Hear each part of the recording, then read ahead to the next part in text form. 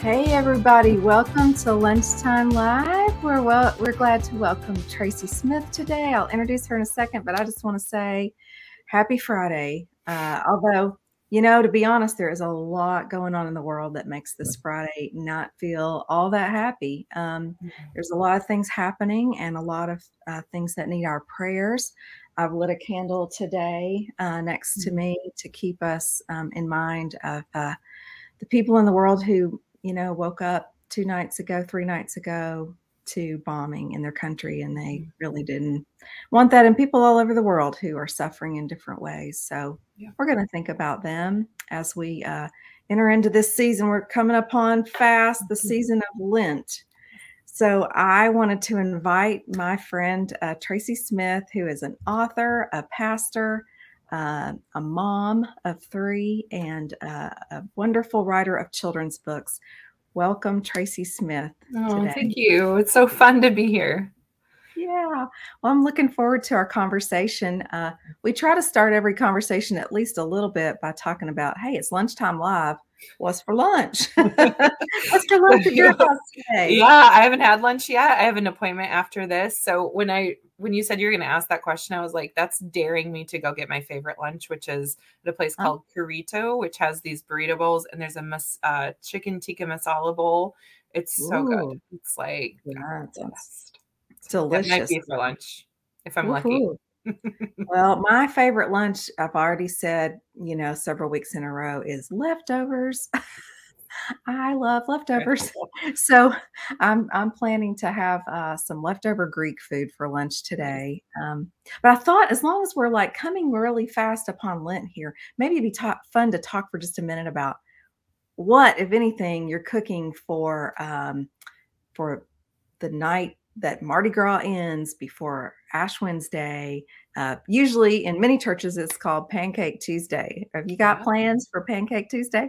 So maybe I have a meeting that night, but in my book, Faithful Families for Lent and Easter, which we're going to talk about, I did put a Tuesday practice in there.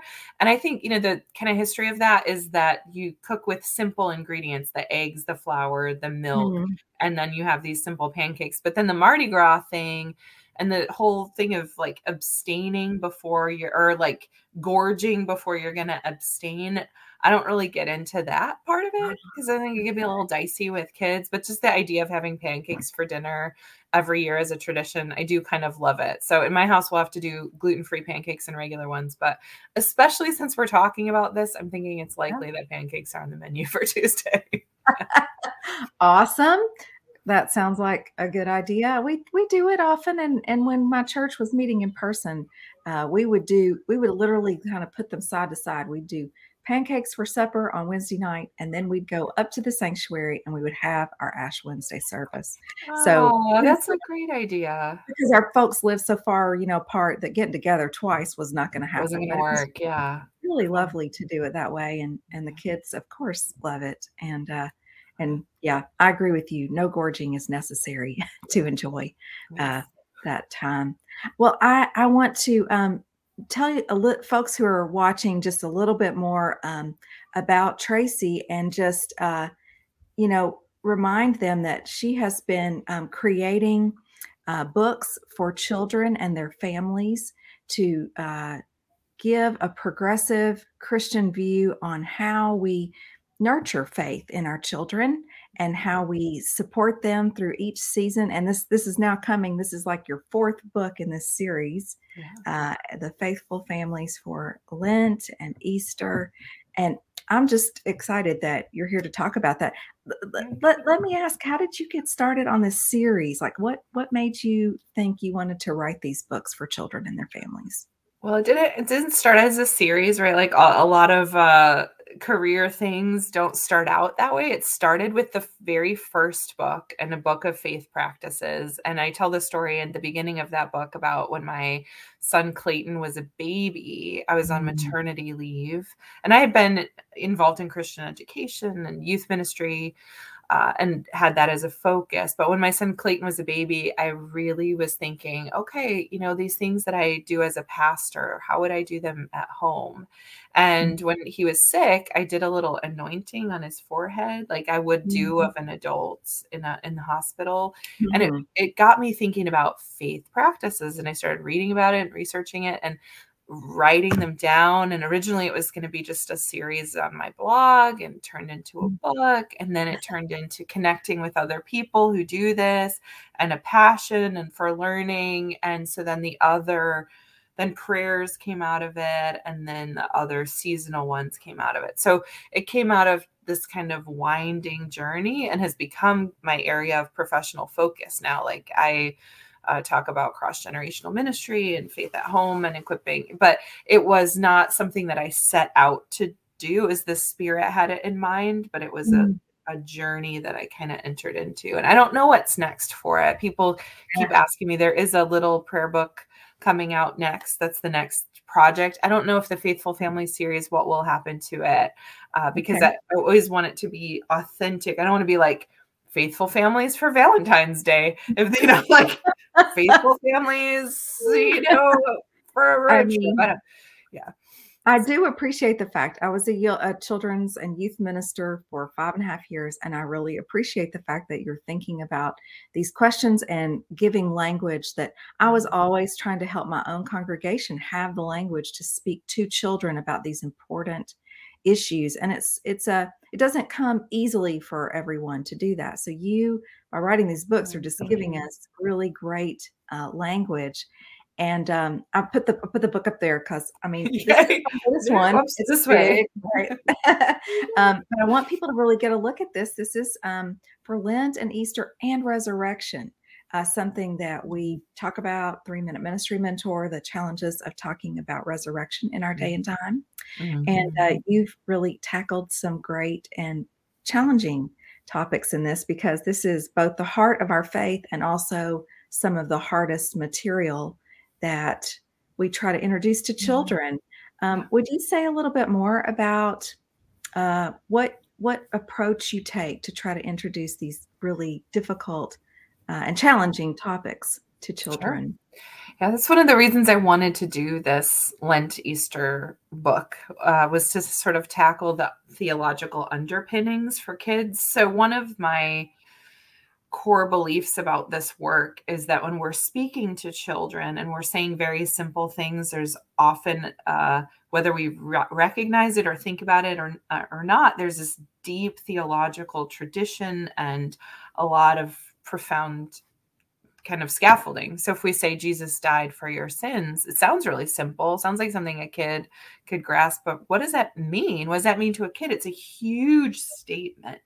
So I wanted to give very practical ideas for how to do faith at home or in the church with kids and families around these topics, but that were there's a lot of research and thought underneath them. So I think the biggest principle that I would say is simplicity. And then I guess, and from my perspective, the progressive perspective is to maybe to think critically about some of the things that we just say all the time in this season, like Jesus died for your sins, or like you're washed in the blood, or something like that. What does that mean? So, What do you hope parents who read your book will be inspired to do with these practices? Yeah, I hope they'll be inspired to feel confident to tackle them and to maybe reimagine them. There's an entire chapter about symbols. So chapter 6 is about symbols. And I think, if you're going to Google Lenten clip art or something like that, the symbols that we generally see and that end up in church bulletins, end up all around, even in children's materials, are like the crown of thorns, nails, whip, the implements of Jesus's torture, right? Which did happen, is factual, but why are those, that part of the story, which is just a part of the story, why is there such a skewed emphasis on it? And so I think then it becomes like, well, we don't want to talk about this at all. And then that becomes a culture of, well, we don't talk about that. My daughter was just quoting from Encanto, we don't talk about Bruno, right? Like we don't talk about that. So I hope that student or parents feel, they read it and they feel like, okay, I can do this. I know what to do. I know how to talk about it. I know Yeah. which practices we might consider and which symbols to use that don't sweep death under the rug and provide an opportunity to talk about it, but don't focus on the unnecessary, Mhm. gory, violent details, especially Yeah. when children are smaller. Yeah. Thank you for that. I love that you're trying to strike a really thoughtful balance between Mhm. telling the story for what it is, but not, as you say in the book, you're not wanting to bring in concepts about death and violence and torture that are premature for children, especially who are small and don't have the critical thinking skills to Mhm. think through that. The other thing I love about what you say is you give parents permission to do this not so well. Just Yes. give it a try. Try when you can. What Right. sort of helps you name that, permission, for parents in the book? My own experience as a parent, first and foremost, but then I work with a lot of ministry leaders who are parents. And Mm, one of the things that I think that they struggle with, that we struggle with, is we are in the pulpits or the examples. And a lot of times we feel like, oh, we're the cobblers, our kids are the cobbler's kids with no shoes, right? Like if we're yeah, parent, if we're pastors and we're trying to do prayer time and then the kids are talking about farts, like yep, there's as they no hope will. for our congregation. But that's really the opposite, right? It's if you can share that that's how it goes, even in your family, then people realize, like, oh, this is how it is, right? And realizing that the sacred and what is holy does not necessarily, it doesn't mean perfect, it doesn't mean clean, it doesn't mean somber, right? There's lots of laughter in kids, lots of movement with kids. So we have to Yeah. sort of redefine what we mean when we say we're trying to create sacred or holy moments at home. They can be holy, and we got to roll with those punches sometimes. And there's a tremendous payoff when you do. Yeah. Oh, I love that. It's so helpful, and, it makes me think also about, the chaos of raising 3 children at once, but then on top of that, the pandemic of the last 2 years. Yeah. You've written books while having children at home and all Yeah. the changes that have happened to church life and just life Yeah. in general. And I wonder if you would talk to us with your author hat on for a moment, like, Sure. what's it been like to write, during the pandemic? How have you gotten I through it? mean, yeah, I don't want to sugarcoat it at all. I mean, I wrote my Christmas book during the shutdown time of pandemic, and it was absolutely brutal. I had a complete crisis of confidence about the whole thing. I wanted to pull it as a book. I wanted to not even uh, publish it, and the publisher had to kind Mhm. of talk me off of a ledge. So it was hard. And one of the things that I found, and I don't remember if it was during the shutdown time or shortly after that, but I did. This is how we became friends, because Yeah. you run a writing table that I found about, and I don't want to steal your thunder and tell people Sure. about it, but the Go way ahead, that please. it's structured uses the Pomodoro method, which is Mhm. writing for or doing something for a chunk, taking a short break, doing it again. And that's a method that I have used for lots of things in my life. I use a variation of it with my kids when it's time to clean up the house. We set a timer for 20 minutes and then we clean up and then we're done. So I was really intrigued by the format of your group, and Yeah. that helped me to write this Lent and Easter book. And in fact, the writing tables and the acknowledgments of this book, Yay. because this book was written almost exclusively during those writing table times, which is kind of remarkable if you think about it. I don't think, if somebody had asked me, like, do you think you'd be able to write your Lenten Easter book in 1 hour, 2 Pomodoros, which is basically an hour, 4 times a week for a couple months, I would have said, no, that's not going to be enough time. And that's how I wrote the entire book. So Yeah, that makes my heart so yeah. happy.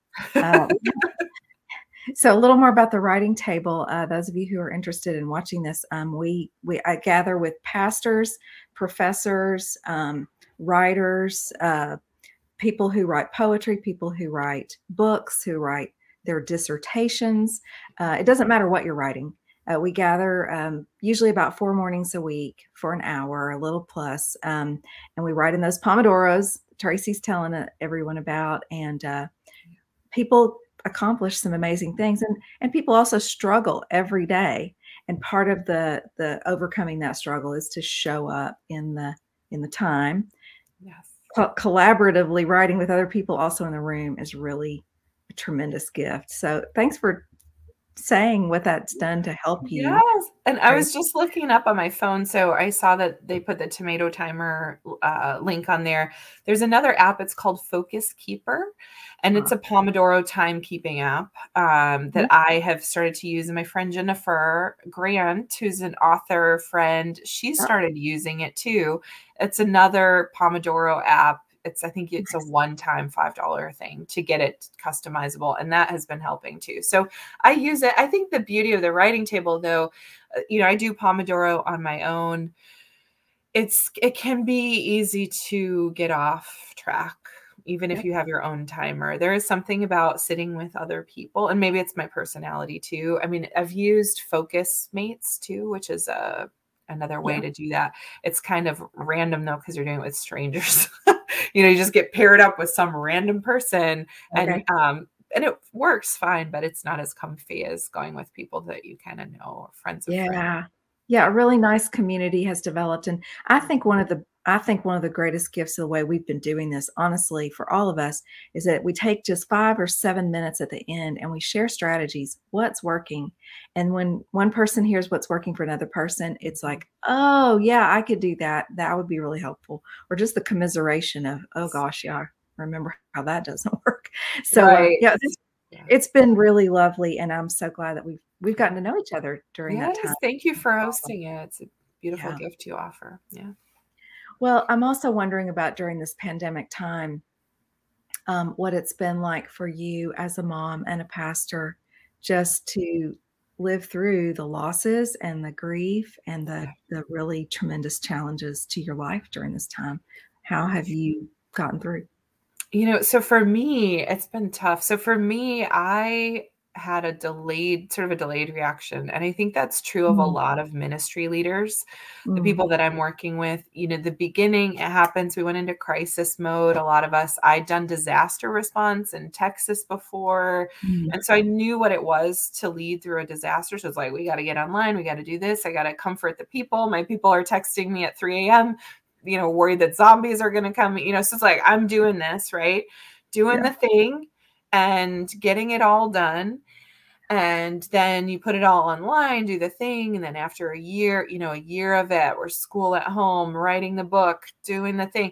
And so then it's like, then when you start getting around into the second year, Mhm. I started to suffer a little bit and feel like, I think the hardest thing, and I'm just now realizing this, that it really messed with my brain and my sense of pastoral call to be Mm. preaching to a phone for over a year, right? You realize, in an empty building. And Yeah. I felt good about what I was putting out. I know that my people watched it and engaged with it, but it just felt so lonely. And I didn't feel that loneliness. And so I've been starting to think about that and journal about it and talk about it. And then we're still not over it. We're coming back, but people are masked. Everybody's not back. Where did they go? So I do think, for all of my people, ministry leader people, if you're feeling like, why am I struggling so hard now? It's getting better, you're all about permission. I know that's one of your big things, Yes. permission to grieve, permission to feel the Mhm. loss still, and to think like, wow, Yeah. that was really sad. That was really a sad, hard thing that I did. And I put on my big girl pants and did it, but it was hard. And, for my kids too, I was putting on a happy face for them all the time. Mm, And that was so mm. sad what they had to go through. And Yeah. my kids all of our kids are so resilient. But Yeah. I've been trying to take some space with the kids too, to talk about that. Like, wasn't that sad and hard? Look what Right. you did and you accomplished, so that they don't feel like, I guess it was normal. I don't Yeah. know. Right. Right. We don't really want them to think that what right was just I mean, but for small children, it's what they know. That's Ah, complicated. Well, it's built on the permission giving just a little bit. mm, We wanted to know which things, we got a whole bunch of things we're trying to help people take permission, give permission to themselves. They have permission. We just want to encourage it, yeah. and wonder which one of those is really like you talked to me earlier about this, so I know which Yeah. permission you would usually give yourself, or which permission you feel like you need to give yourself. Yeah, so we talked about this like offline, and what I said about it is there's a permission to dream on there, and I'm a huge dreamer. And so that's the permission, like if I was going to give it out to people, that's the one I would give them. Give yourself permission to dream. And I sometimes need that permission if I'm feeling cynical or overwhelmed to Sure. still be a dreamer. But the one I think that I need the most is the permission to cry, Mm, because I am so like, just what's next? What's the next thing? What's the next thing? Always dreaming. And sometimes it's if you don't do that, I've learned recently, it will bubble out of you anyway. So to that's right. set aside that time and just say, I'm gonna have a pity party or turn on a sad movie or Yeah. think through these things, it's so important. Yeah. Yeah. Well, thank you for that. As you were talking, it was really resonating. I've interviewed in the past year, well, 18 months, as a part of several different projects. I've interviewed over 100 pastors and I've surveyed over 100. And they're not identical lists, but overlapping lists of people. And what you're saying about the losses and it coming kind of later, being in crisis mode, Yeah. really a gift to the congregations you were leading. Yeah. And then your own crisis comes a little later. And I'm writing a report about this, and I think it's really important to recognize that ministry is embodied and relational and emotional and integrative. And when we are split apart, we from people, we suffer in all of those areas. And it's kind of tacit. We don't talk about those areas of our ministry practice Right. so much.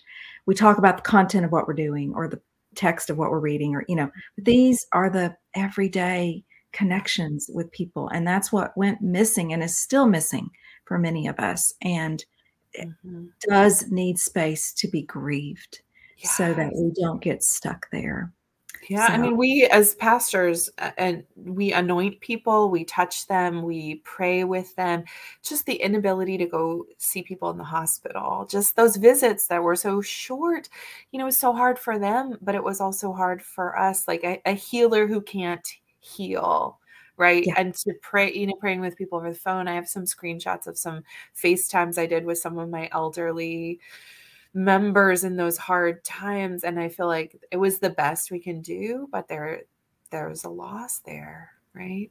Yeah. Yeah, for sure. And naming that, acknowledging it, and finding ways to grieve it, lament, and Mhm. cry out so that we can Yeah. move towards some kind of healing or redemption of those moments. There's no going back, there's Right. no return, but there is moving into the next thing with more wholeness and more healing. So Yeah. I appreciate you talking about your own experience. It helps all of us.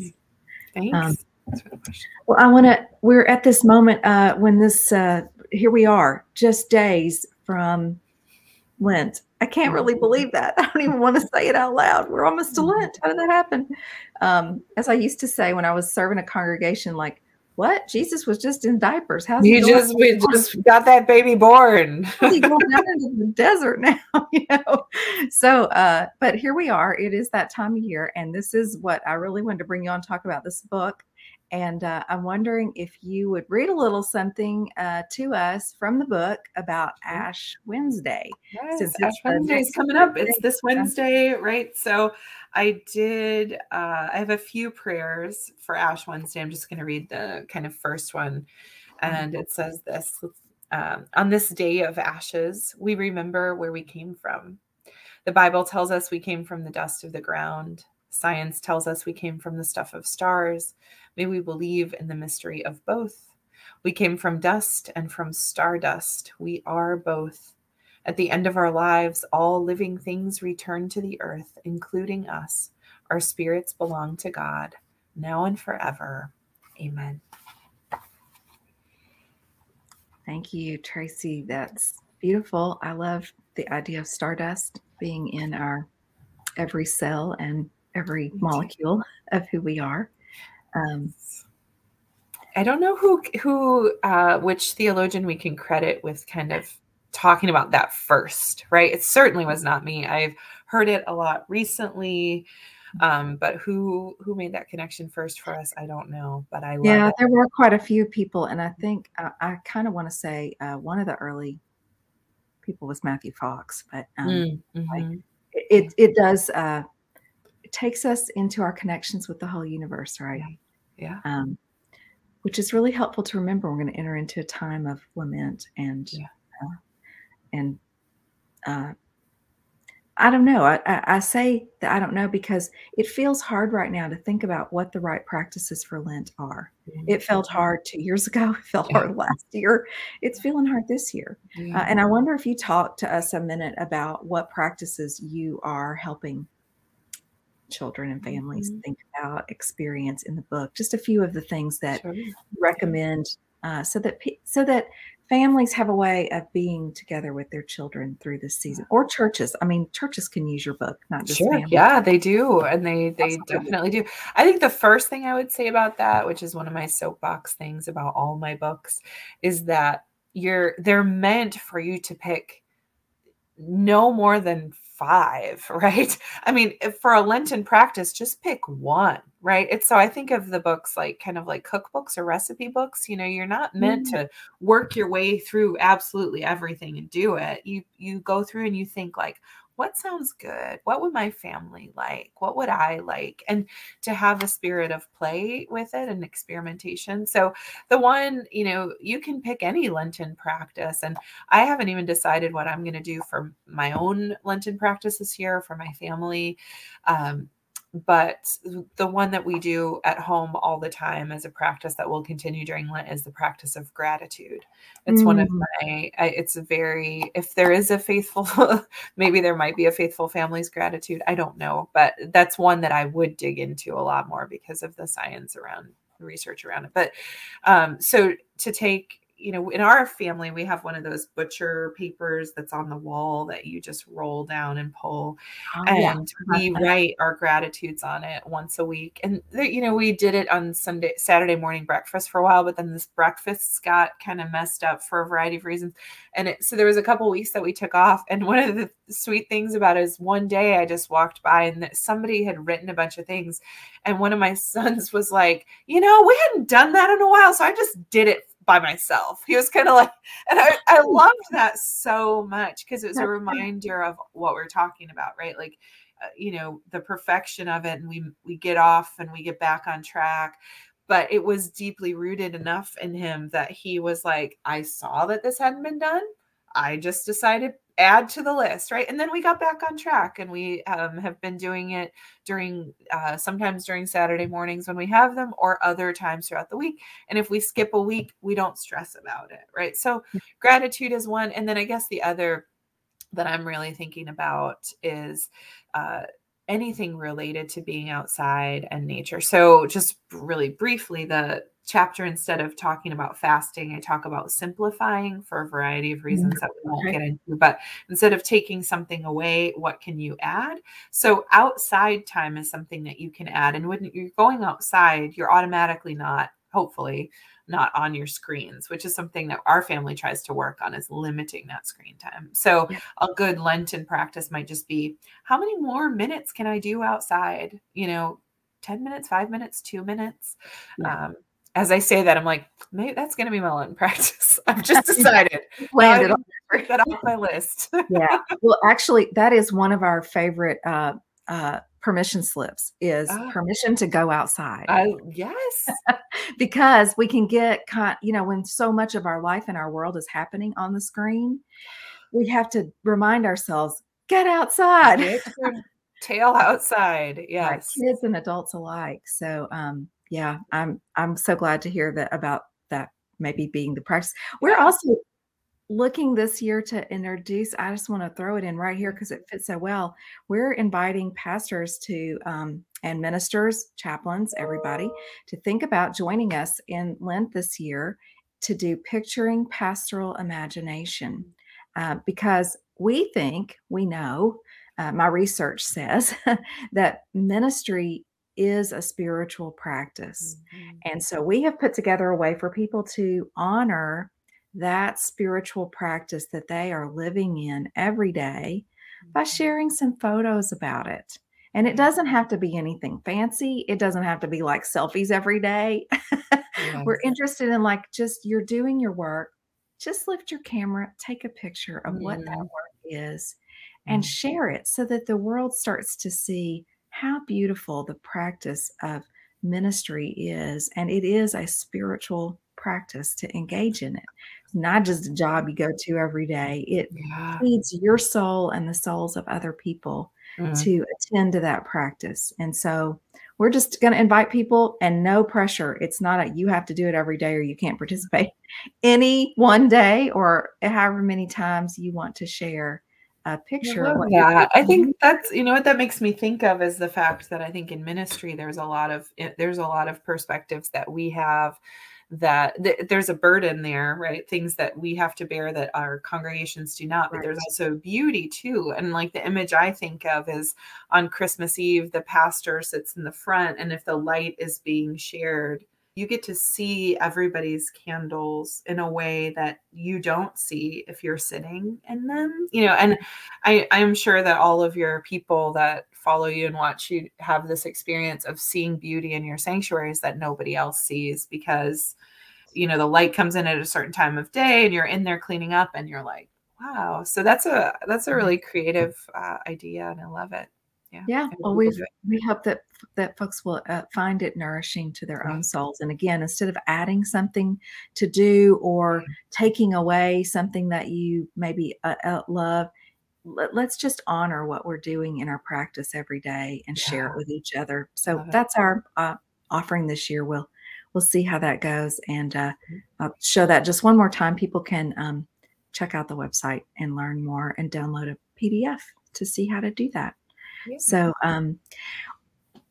I like to close two things before we close. One, you have a wonderful gift that you offer to your followers every week. And we want to hear a little bit more about the Tuesday treasure box. So I want to put it up there and you tell us about it. Yes. So that's my email list. It's the primary way that I like to connect with my people that want to learn more about what I do. And what it is a weekly email. It comes out on Tuesdays and it's just 5 links that are related, usually to faith and family ministries, but sometimes I put in just random funny things. I found a funny video this morning that I'm like, ooh, this is going in the treasure box. So a lot of people love it, particularly if you're interested in faith and family ministry. I would encourage you to go to the website and sign up for it and unsubscribe if it's not helpful. But great. We want folks to sign up for the treasure box. It sounds like it's good stuff, whether you are working directly with children or working in ministry, either or both. You've got gifts in there for everybody. Yes, So little goodies. exciting. Okay. And we want to, I like to close each interview by asking my guests to tell us some questions you live by. And I Mm. wonder if you will tell me some of the questions that you are living by these days. I love it. And I love that you said these days because when you sort of said you're going to end with this question, I was thinking about it and I was thinking like, well, what are the questions I live by? That feels like really heavy, right? Like, but then I was thinking maybe I'm just going to talk about the ones that are guiding me right now. And one of the questions that's guiding me right now.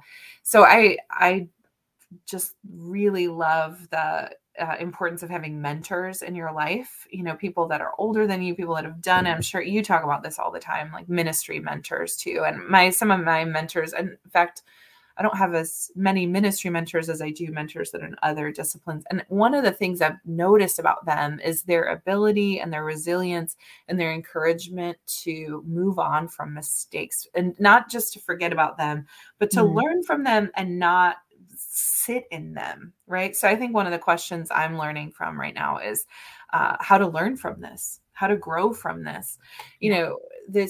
there's just some bobbles recently in my ministry, things where I've been like, oh, this didn't Mm. go the way I wanted it to, this particular meeting or conversation or plan that I had. And my mentors are just constantly not like get over it, but how can you learn from this and move on? Can you turn it? One of them talks about, turning into compost, put it in the compost pile. Yeah, And then it will turn into this earth that something new will grow. And then, so that's one. And then the other one, always helpful for family life and ministry, is how can I help make the world a better place? How can I make a positive impact for others? Because that also will get you out of any sort of spiraling you're doing about your own effectiveness, right? Like, well, maybe this didn't go well in this book or interview or whatever, but did I make somebody's life better, right? Did I give food to the hungry or clothes to the naked, right? And so those are the two. Those are beautiful questions, and they really resonate with what we do in 3-Minute Ministry Mentor about learning from failure and about asking what our purpose is and not getting caught up in, am I doing it right? Yeah. That's a normal beginner question. We all have to ask in the beginning, but eventually we want to be asking, what's needed right before me? So you've asked those questions and you're living by them in beautiful ways. Thank you so much for sharing. Thank you, Ellen. Thank you for inviting me. This is so fun. Yeah. You're a very good host, a gracious host. I love being a host. I want to end with my question for our readers and followers this week. And that's the question of, how will I attend to my spiritual practice in Lent this year? We have given you a bunch of ideas today. Both Tracy and I have shared possibilities for how to answer that question for kids in your church and in your family, for yourself as a minister or professor or pastor, leader, whatever your work is. We're inviting you into all kinds of permission giving and also honoring the practice that you're already living in. So that's a question that I want to leave you with today. We're going to continue to have interviews in the coming weeks. Next week, we'll be welcoming Angela Parker as our guest, and the week after that, Dwayne Bidwell is going to be our guest, and I'm really excited about introducing each of them and others coming later this spring.